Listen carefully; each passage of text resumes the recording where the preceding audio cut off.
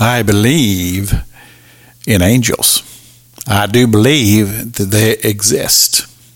And I think it would just be outstanding to actually see an angel.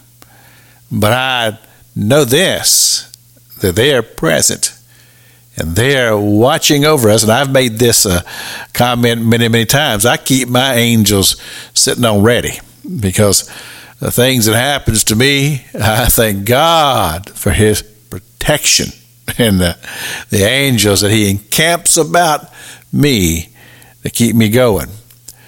But when you think about it, when you think about how that when the angel Gabriel appeared to Mary and began to tell her about the things that were about to happen, and it says that Mary was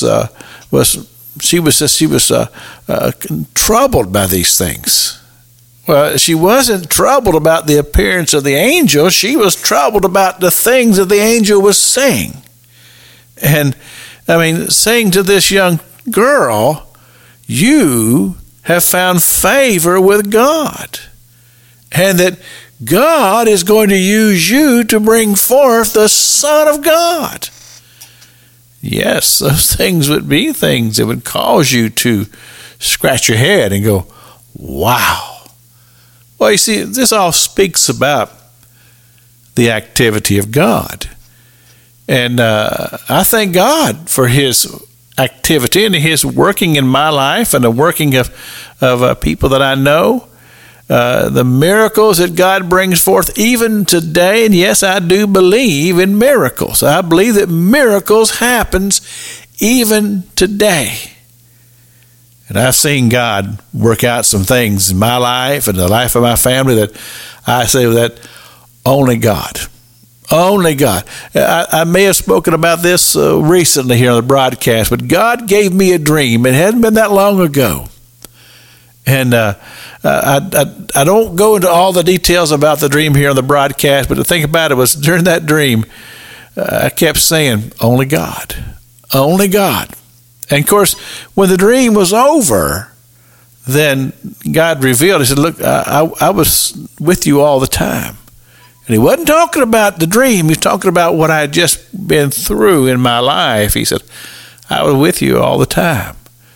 Well, you see, that's the activity of God. That's God working in my life like God works in your life, and he's willing to work in your life if we open ourselves up to the possibilities of the intervention of God.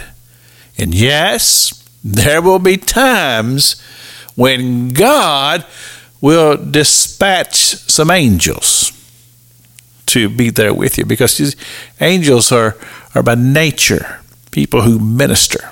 They minister. You think about how that talks about that when Jesus was in the wilderness, that God sent angels to comfort him and angels to bear him up. When Jesus was in the Garden of Gethsemane praying the prayer in great anguish, the scripture says that God sent angels to him to strengthen him through that very difficult time. And God will do that on our behalf.